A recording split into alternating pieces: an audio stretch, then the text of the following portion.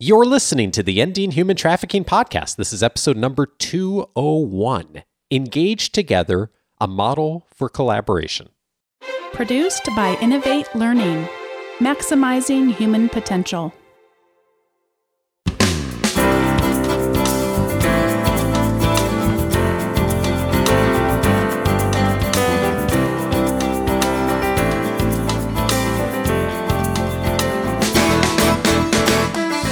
Welcome to the Ending Human Trafficking Podcast. My name is Dave Stachowiak. And my name is Sandy Morgan. And this is the show where we empower you to study the issues, be a voice, and make a difference in ending human trafficking.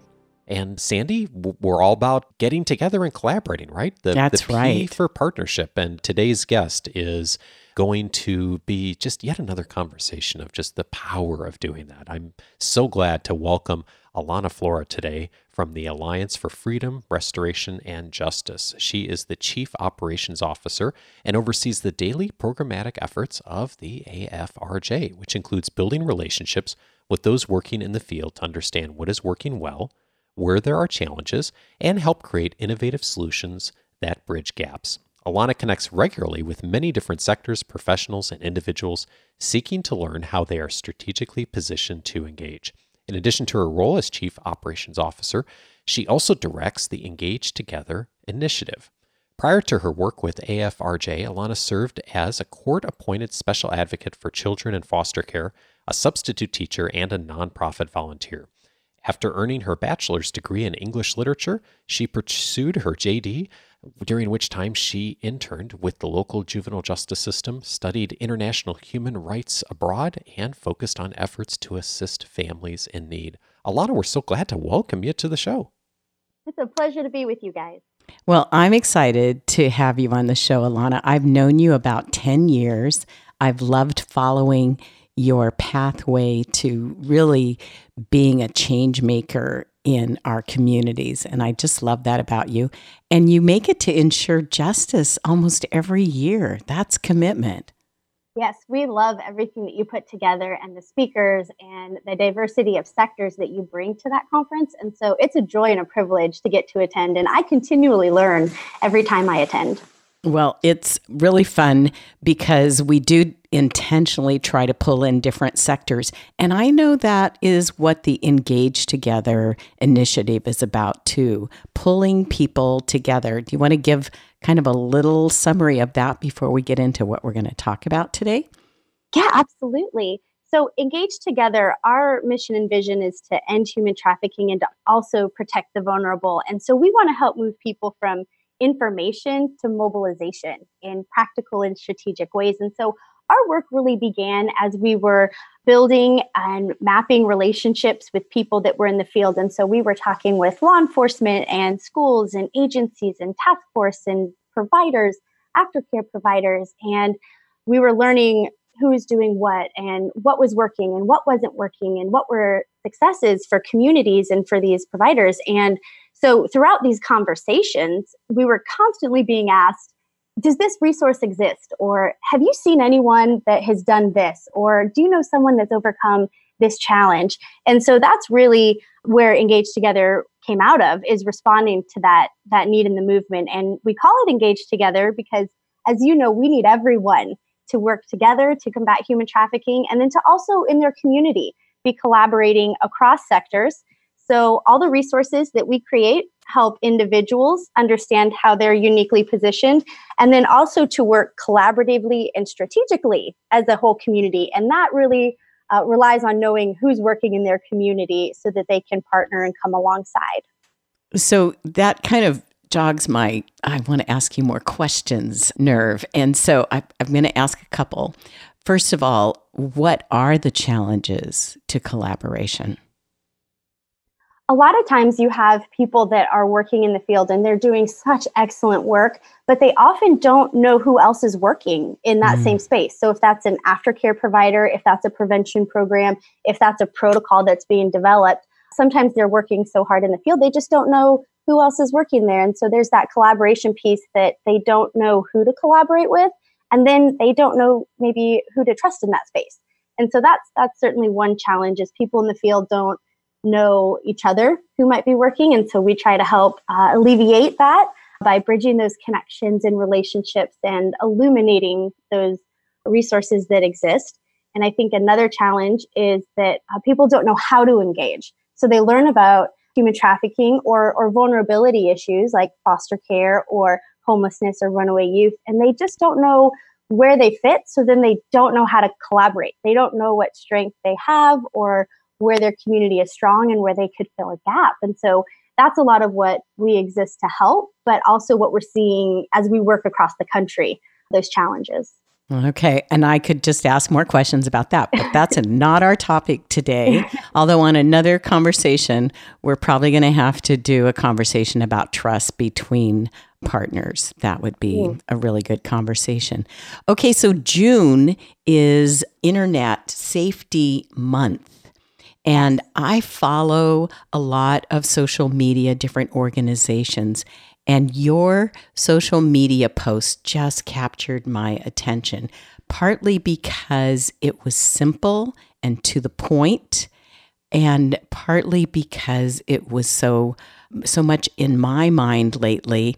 I have been teaching a lot in the community and citing last year's statistics that 80% of human trafficking happens online. And then I saw a new report 2 weeks ago that had substantial evidence, 87%. And I met a young woman who was trafficked to Southern California from Brazil on the internet. She thought she was getting a job. And anybody looking for a job, where are they going to start? Nowadays, they're going to start online. And so many times the risk factors are just dreams. So I want to talk about your social media post and your strategy of 5 risks for youth online.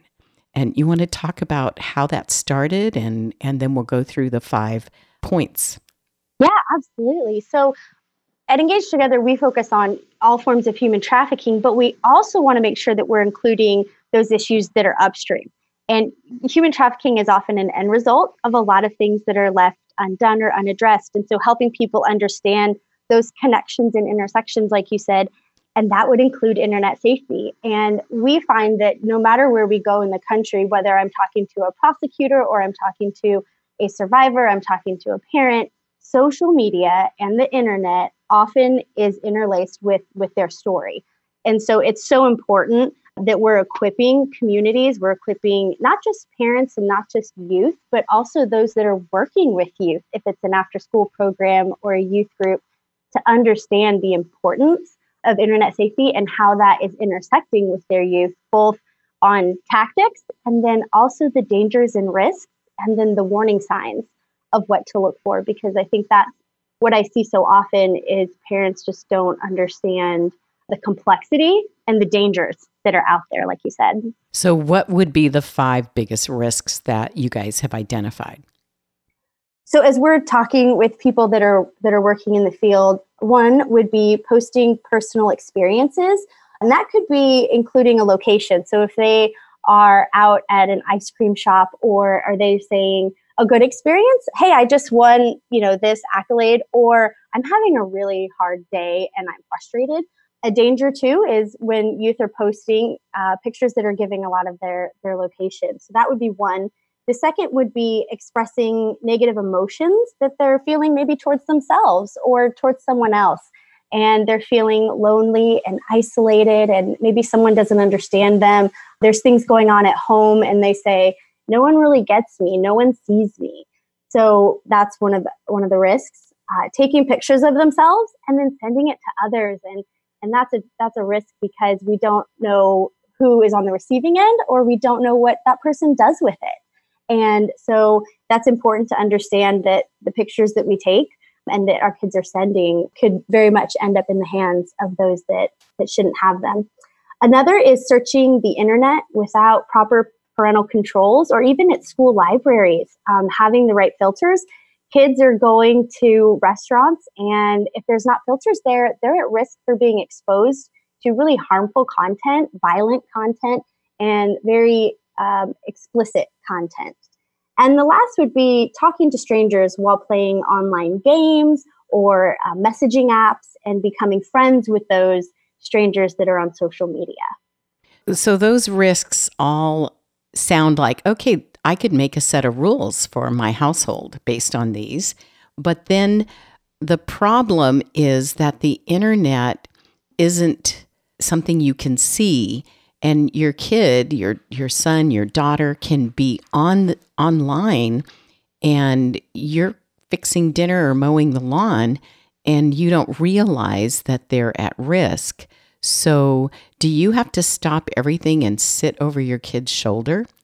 One of the things that parents can do if they're not able to sit and monitor that, and that's not very practical, right? For a lot of parents to do that or school personnel to do that, is really knowing what apps and websites are out there, and then knowing what your kids are actually on. And for some, having those logins or passwords is an appropriate step so that they can monitor if those messages are coming in, and really talking to youth and helping them understand the dangers and understanding the connection and the risks of what happens. Creating a safety plan is really important so that youth knows these are good boundaries. And these are things that are healthy and good in a friendship, and friends that ask me to do these things online, that's not really a friend. So while parents can't maybe 24/7 monitor, like you said, over their shoulder, they can really set up some guidelines and conversations and security measures with their children.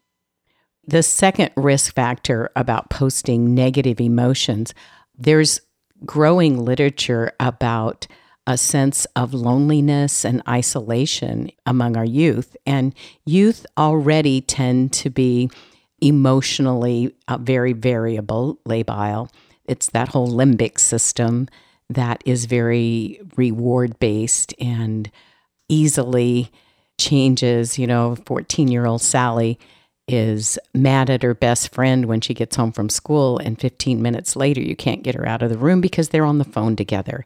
And that kind of emotion means that kids may post things that are emotional, and then the repercussions come later, and they just don't understand the connection between those things. So is there a way that we can deal with, besides making rules? Because what we are beginning to understand is that kids, when they're with you, they're following the rules, but when they're not with you, they may not be following the rules. So they may not post on the app that you have the password to, but they're posting someplace else. And how do you advise parents and family members on that particular risk factor?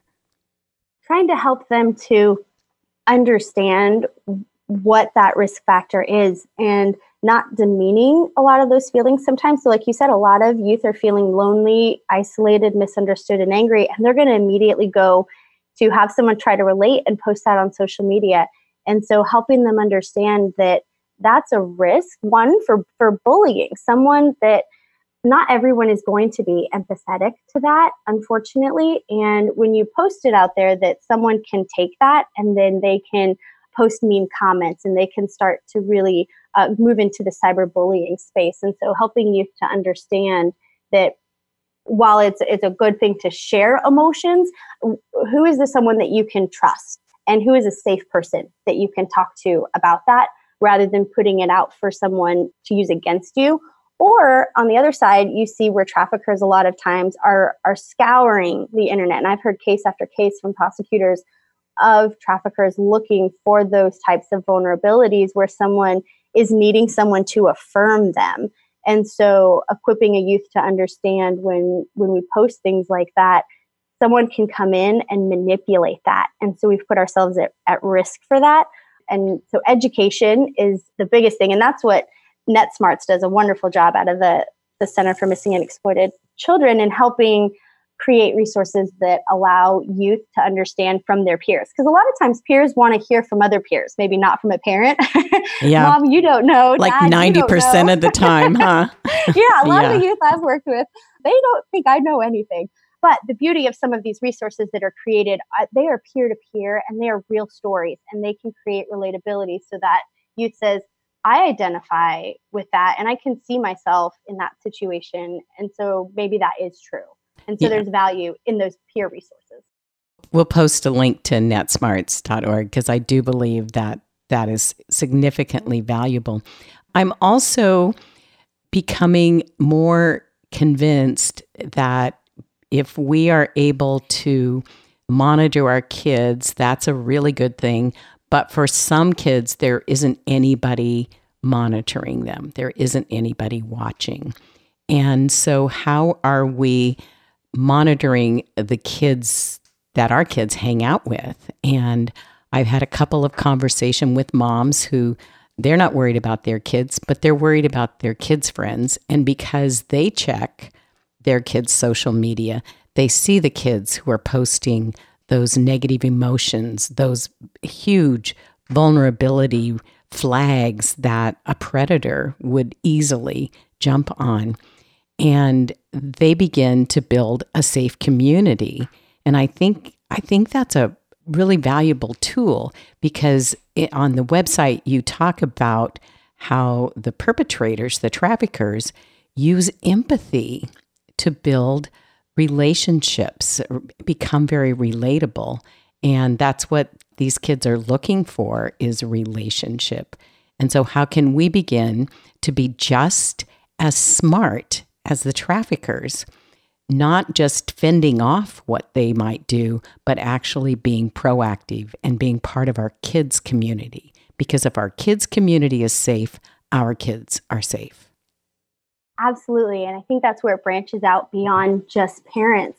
And when I talk with educators, I say educators, and whether that is the school resource officer or the after school program or the actual teacher or the Boys and Girls Club mentor or a CASA that I was, you are having intersections with a youth and you'll begin to identify a lot of red flags and warning signs. And there's a lot of great resources that walk you through what some of those warning signs can be. And so as parents are building that community with other people that are intersecting with their kids or their kids' friends, because you're right, I talk with a lot of moms that go, I think I've got everything, covered. But, when my son goes over to that friend's house, are we equipping that friend? Or PTA, are we creating resources so that parents throughout campus know and teachers, because they're the ones spending a lot of times with kids and they're going to be able to see a lot of the repercussions that come from the dangers of online safety, whether that's cyberbullying or whether that is exploitation or trafficking. There's going to be the physical warning signs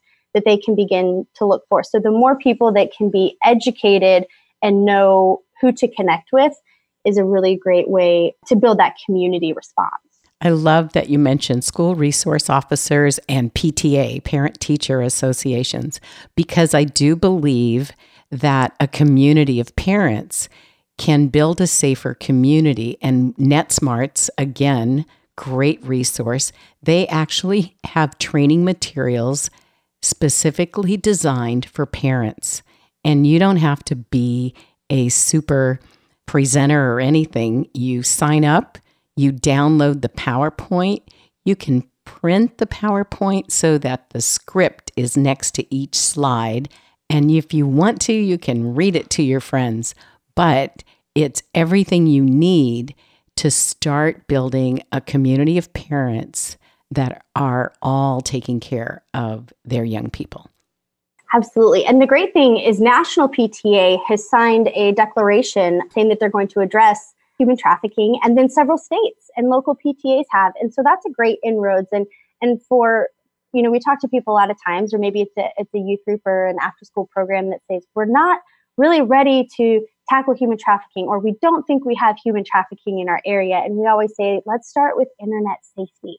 And that's already something that, PTAs have signed on for. This fits right within what you guys have already decided that you're going to take a stand on. So it fits nicely in for some of those programs that are looking to engage and equip to keep their kids safe.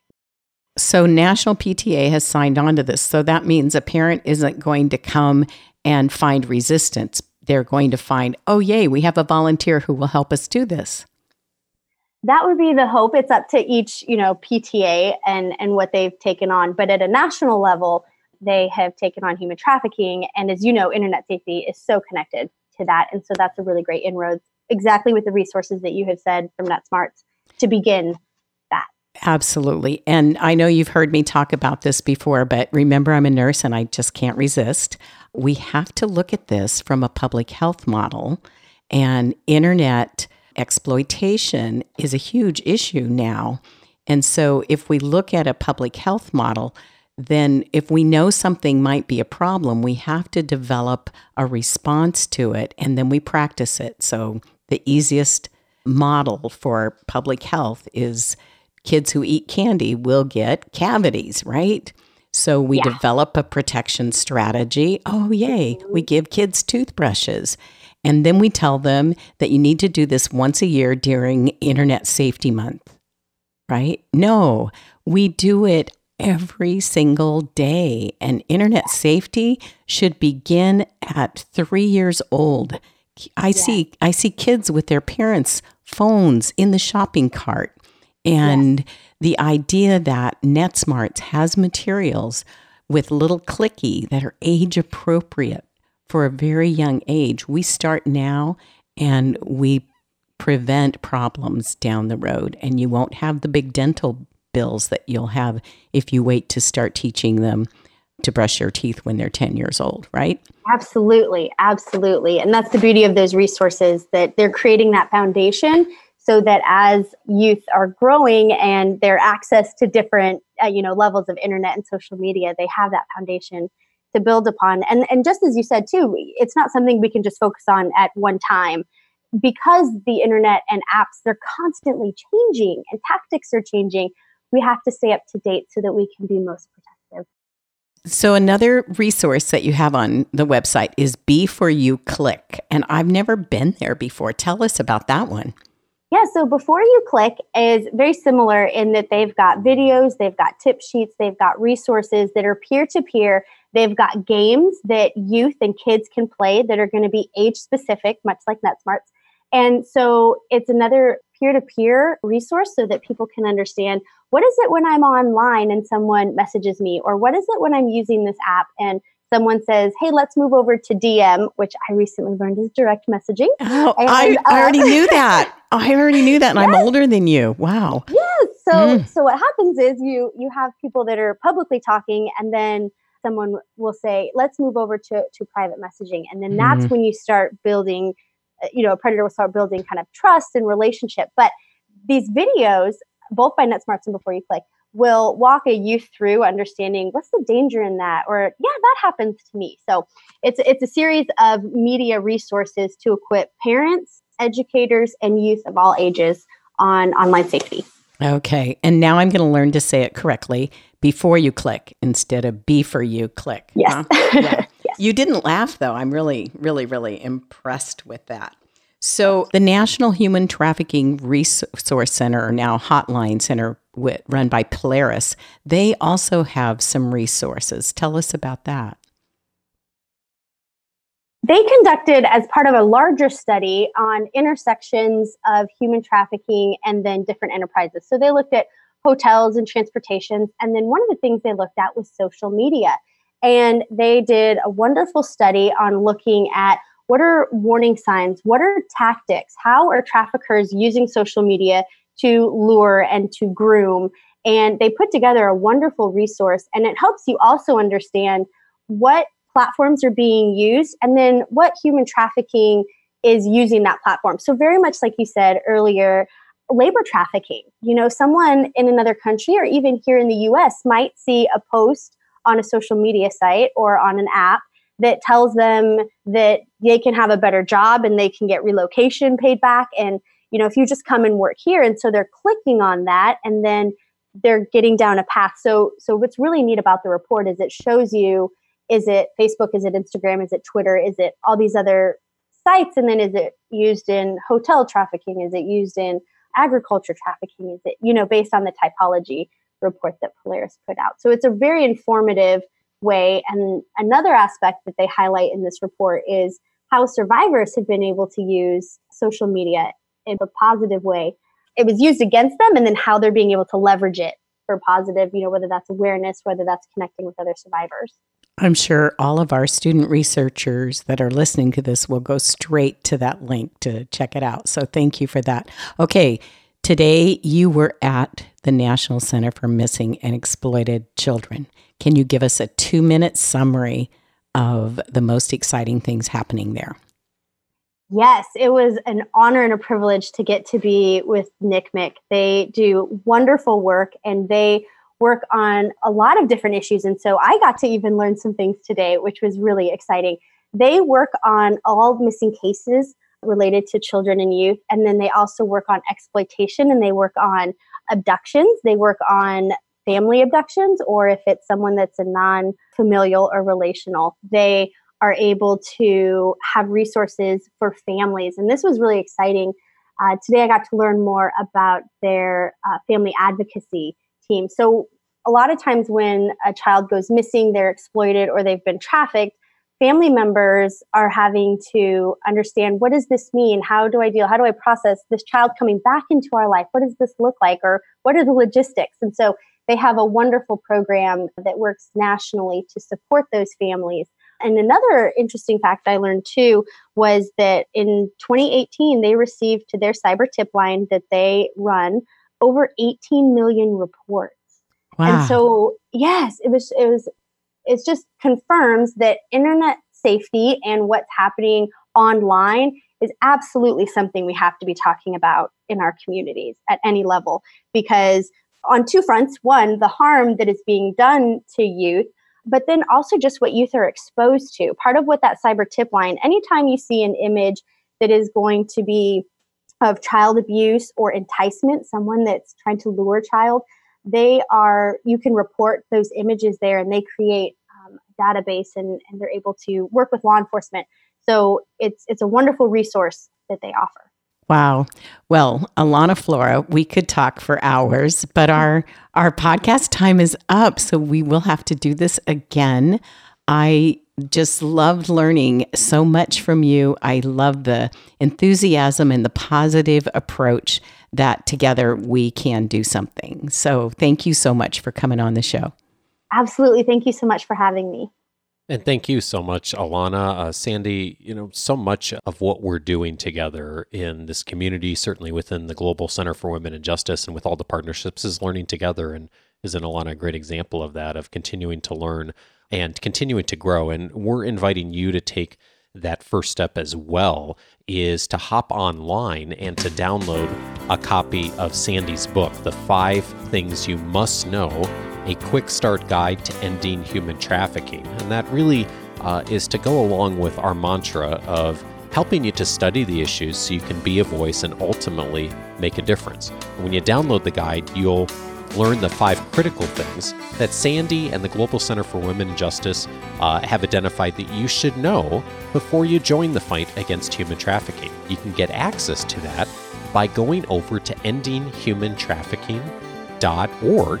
That's also a great place to reach out to us if you have comments or questions about any of the past episodes, or you can send an email to feedback@endinghumantrafficking.org. And we will be back, Sandy, in 2 weeks for our next conversation. Thanks, Dave. Thanks, everyone. Take care.